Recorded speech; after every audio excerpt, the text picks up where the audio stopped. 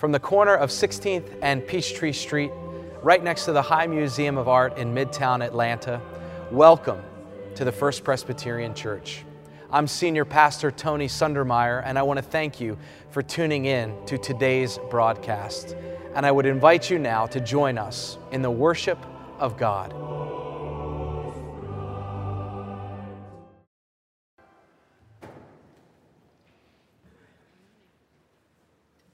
Friends, good morning.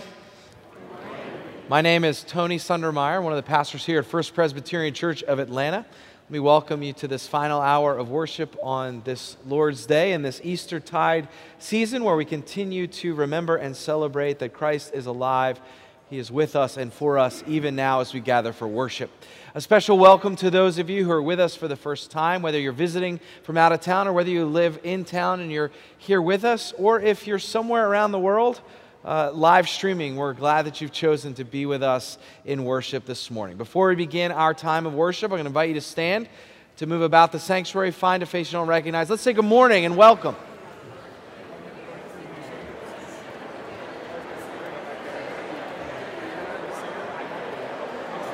Sarah, how are you? Good morning. Good to see you. Hey, Val. Please turn in your pew Bibles to Psalm 23, which is found on page 474 of the Old Testament.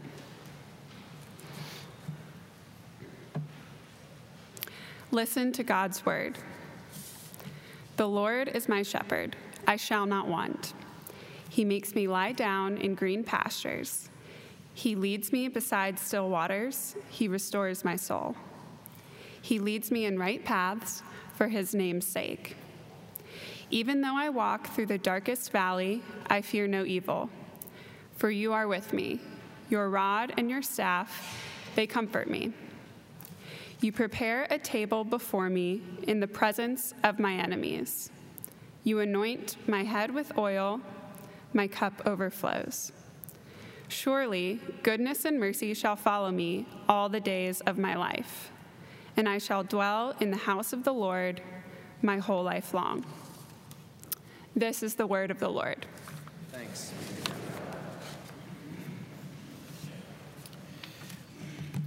Our second text for this morning also comes from the lectionary, and it's not surprising that these two texts go together. From the Gospel of John, the 10th chapter, verses 11 through 18. You can follow along as I read aloud on page 97 of the Pew Bible. Continue to listen to God's word to you and to me.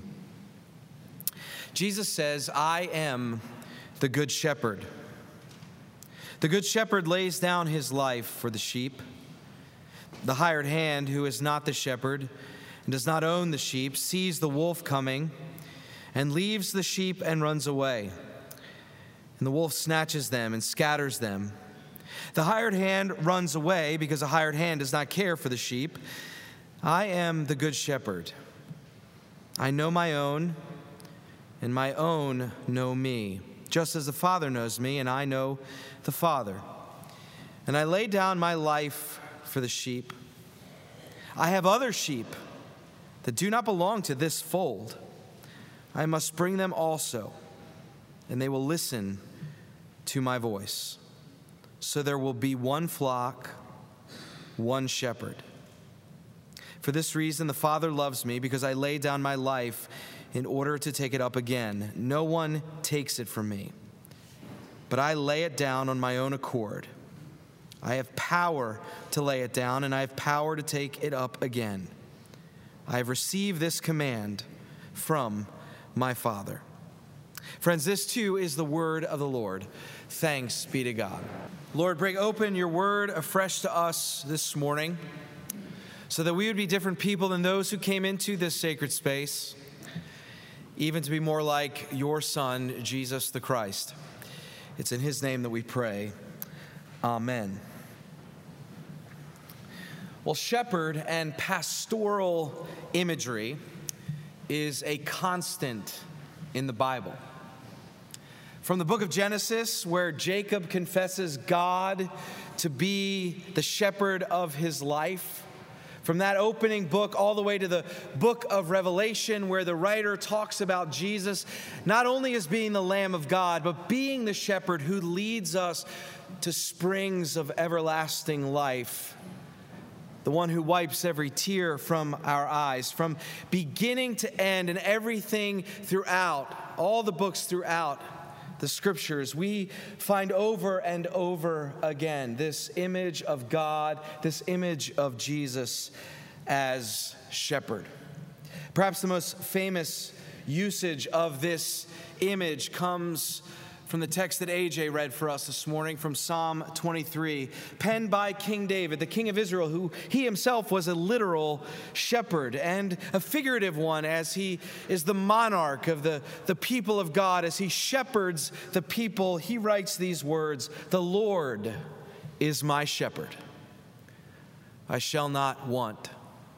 Those words and the words that follow have brought comfort and healing and hope to countless people who have found themselves walking through the valley of the shadow of death. One thing we ought to note is that the application of shepherd imagery to God or to the gods or to human rulers, it was not all unusual to apply this image to those people in the ancient world, from the Hebrews to the Greeks to the Babylonians, framing the mission of a ruler or framing the mission of a king or framing the mission of the gods as one who shepherds or as one who pastors the people of their particular tribe was very, very common. So for Jesus to apply this imagery to himself, to call himself the Good Shepherd, it wouldn't have been all that odd for those who were listening to him. Jesus says, "I am the Good Shepherd. I know my own, and my own know me, just as the Father knows me, and I know the Father." So if you're a first century listener, you're thinking, okay, Jesus, I'm tracking you here. I get it. You're our rabbi. We are your sheep. You are guiding us. You are protecting us. You are nurturing us. This imagery of a shepherd and sheep applied to communities and their leaders, it was very accessible for people in the first century. We understand what he means when he says that he is the shepherd of his own flock. But then Jesus moves on to say something that is a bit more unexpected. He says this, and it's in verse 16. "I have other sheep that do not belong to this fold. I must bring them also, and they will listen to my voice." So you're tracking Jesus thus far if you're in the first century until he gets to this place, and you may have turned to a friend and said, "Wait a minute, what did he just say? There are other sheep that are going to be a part of our flock? On the outside, ones who are outside the current fold? What is Jesus talking about here?"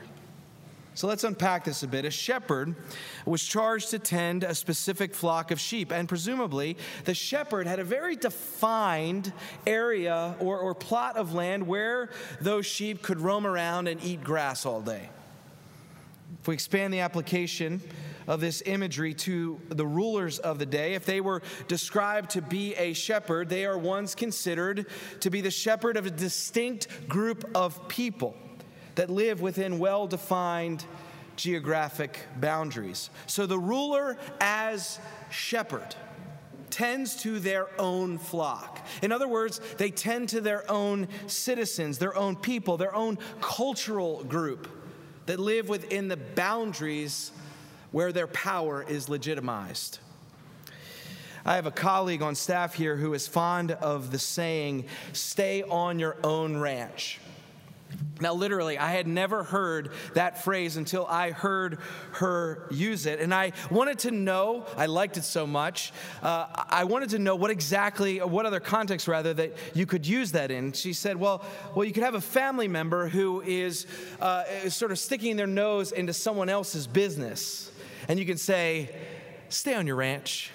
Or there's somebody in your life that is trying to be helpful, trying to give you some free advice, trying to lend you their 2 cents, and you can be very kind to them. You can say, thank you, but I got this, stay on your ranch. So shepherds are supposed to stay on their ranch. They stay on their own pasture. Shepherds tend to their own sheep and let other sheep on other ranches alone. But not Jesus. Jesus says that he has other sheep from other flocks that he is going to bring into his fold. These sheep are not currently under his authority. What is more, these sheep are on someone else's ranch, presumably listening to someone else's voice. But it doesn't matter to Jesus. There are sheep outside of the fold that he wants to bring in.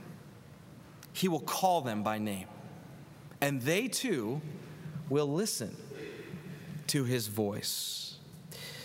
Many scholars and theologians have taken this saying from verse 16 to mean that Jesus will call for himself other sheep outside the flock of Israel, and that makes sense. As it appears, Jesus is talking about his mission to the Gentiles, a mission that he inaugurates, and then we see come into full view in the book of Acts as Paul begins his ministry and as the church grows throughout the world. It's not just the Jews who are receiving this good news, but it's all people of all kinds from all nations who are being brought to God through Christ. But remember that these Gentiles were deemed by many in the house of Israel to be outside the fold. These Gentiles are grazing in the wrong place. They're not part of our flock. They're not the right kind of sheep. They don't belong to us. But Jesus, it appears, is ready to call them too. And one of the big ideas of this text, maybe the biggest idea of this text, is that Jesus will call whomever he wants to call.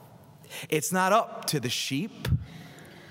It's up to the good shepherd. And that is perhaps why Jesus is called the good shepherd. For he is good because he will call and lay down his life for sheep, both deemed to be inside the fold, but also outside the fold.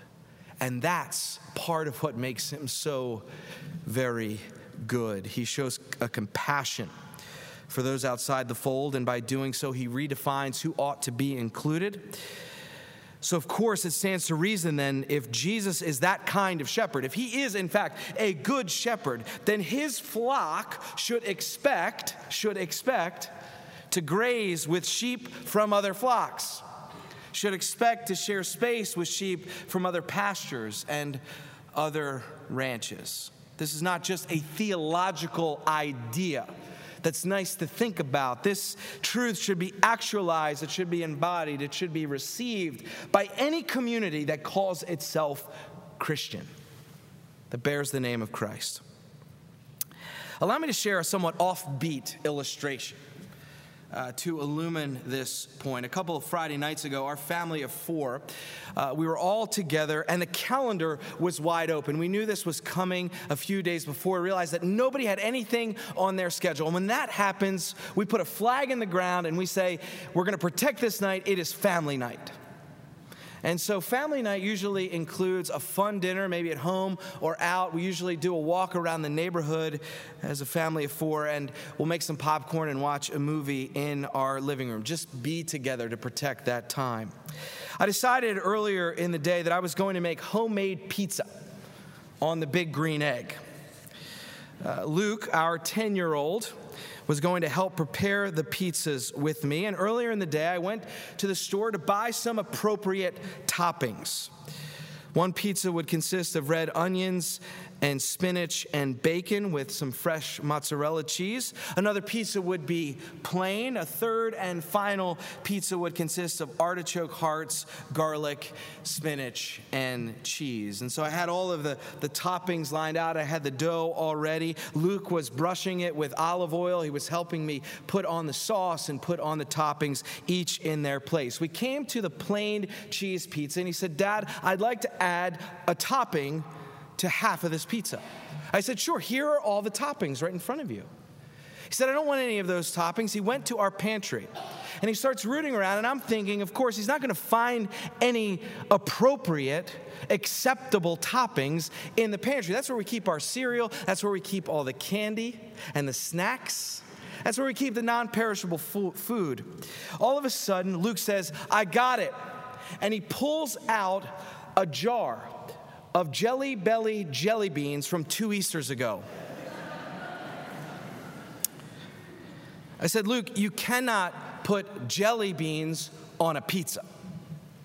He said, why not? I said, because they are outside the approved list of toppings that go on a pizza. He said, so what? He said, I'd like to have jelly beans on half of this pizza. So in my mind, I thought, he's being creative. He's thinking outside the box. He's being like Jesus. He wants to include the jelly beans. He wants to bring them in the fold. And, I said, it's family night. Go for it, kid. So Luke placed the Jelly Belly jelly beans on one half of the pizza. I cooked all the pies. We sat down for dinner, and I plated 2 pieces of the cheese pizza topped with jelly beans in front of Luke. He said, Dad, I don't want this. I said, you wanted me to make a cheese pizza with jelly beans. He said, yes, I wanted to make it, but I didn't want to eat it. It's one thing to think that jelly beans shouldn't be excluded from the list of acceptable toppings to go on a pizza. It's another thing altogether to actually eat the pizza with the jelly beans. Here's what I'm getting at. It's one thing to affirm that Jesus will call sheep outside the fold to listen to his voice, but it is a totally different thing to actually graze, to actually share space, share fellowship, share time, share ministry with other sheep. You see, any pasture or any ranch run by the Good Shepherd will have all kinds of sheep. Those who we have approved and those who we have disapproved of. There will be sheep that we expect and sheep that will surprise us. There will be sheep that look the same and sheep that look very different. There will be diversity and plurality of sheep that listen to this one shepherd's voice.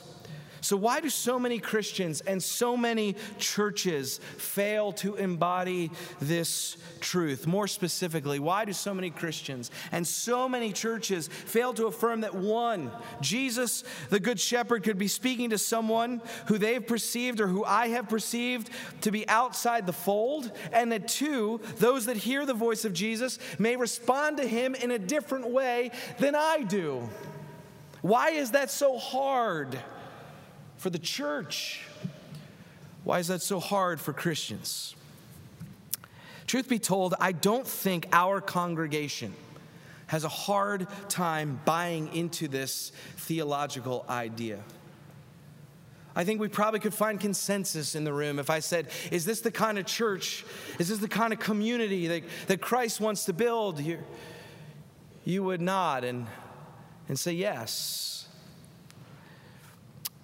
I think in a more concrete way, when one chooses to participate in the community life of First Presbyterian Church of Atlanta, or one chooses to become a member of this particular church like our confirmands are doing next week, and like a bunch of new members who are coming together for the on-ramp class are doing today, when we choose this church by God's grace, we are choosing an urban, midtown, politically purple, economically inclusive, theologically diverse, outward-facing congregation that is equally challenging as it is charitable, as we seek to hear the voice of our shepherd and follow him humbly in the world. We expect here at First Presbyterian Church of Atlanta to worship with and serve with and pray with and think theologically with sheep of all kinds. But it is not easy work, and we are certainly far from perfect in it.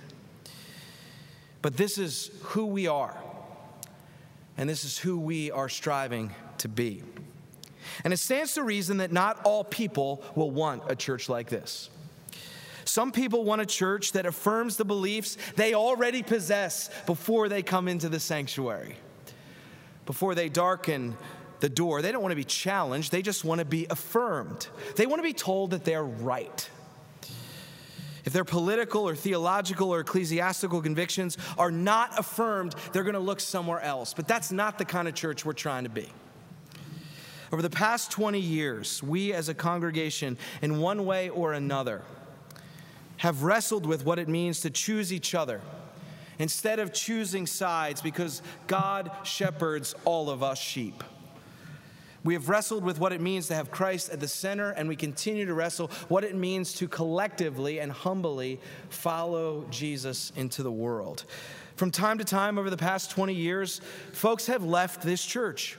And we certainly grieve their departure because we believe that we are better together. Some have left because we haven't chosen sides, because we've left room for mystery, because we've left room for ambiguity, because we've left room to not make a decision in an immediate way and to see where the Spirit may lead us through various voices and convictions. As a church, we are going to be very measured and judicious and biblical and prayerful. And heck, we're Presbyterians, so we're going to lean into process as we seek to discern the Good Shepherd's voice.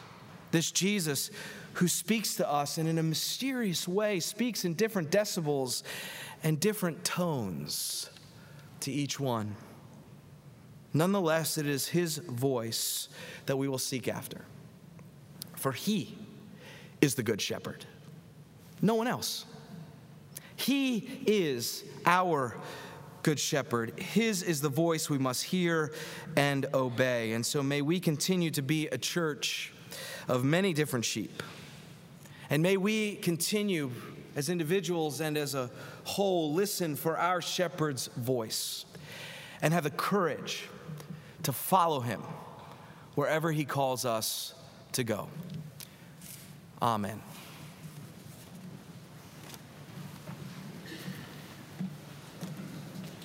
I invite you to stand if you're able as we respond to God's word by affirming together what we believe using the Apostles' Creed. I believe in God, the Father Almighty, maker of heaven and earth, and in Jesus Christ, his only Son, our Lord, who was conceived by the Holy Ghost, born of the Virgin Mary, suffered under Pontius Pilate, was crucified, dead, and buried. He descended into hell. The third day he rose again from the dead. He ascended into heaven and sitteth on the right hand of God the Father Almighty. From thence he shall come to judge the quick and the dead. I believe in the Holy Ghost, the Holy Catholic Church, the communion of saints, the forgiveness of sins, the resurrection of the body, and the life everlasting. Amen. Please be seated. Let us pray. O Lord, our Creator, our Redeemer, our Shepherd, the one who seeks us, loves us, stays with us through life on earth and life eternal. We come to you today with our deepest gratitude, grateful that you came to earth and conquered death in order to rescue all your sheep, to heal all who are injured, to feed all who hunger, to call into your service all who wander. We thank you for the wideness of your mercy, for the welcome that you extend to us without any limit, without any end. We thank you for the comfort you bring in our grief, for your commitment to hold us as your own, not only when we see you and hear you and turn easily toward you, but also when we can't find you, when we feel the threatening presence of violence or sickness or want or fear, when we stray from your fold. God, continue to walk with us and to draw us close. Be with us when we know how desperately we need you and when we start to believe that we're doing just fine on our own. Be with us as we try to understand everything that is beyond our logic or reason, as we wrestle clinging to your word, as we try to teach our children to love you, and as we try to be good neighbors to the sisters and brothers we have as members of your beautiful household. Lord, we ask all these things in faith that you are, as you always have been, our good shepherd, the one who knows us and calls us and invites us to know and to love those you invite in. Hear our prayers today as we say together the prayer Jesus taught his disciples, saying, Our Father, who art in heaven, hallowed be thy name. Thy kingdom come, thy will be done, on earth as it is in heaven. Give us this day our daily bread, and forgive us our debts, as we forgive our debtors. And lead us not into temptation, but deliver us from evil. For thine is the kingdom, and the power, and the glory forever. Amen. Friends, God has blessed us beyond what we can see or understand. As we rededicate our lives to God, let us also return our tithes and offerings with joy to God's service.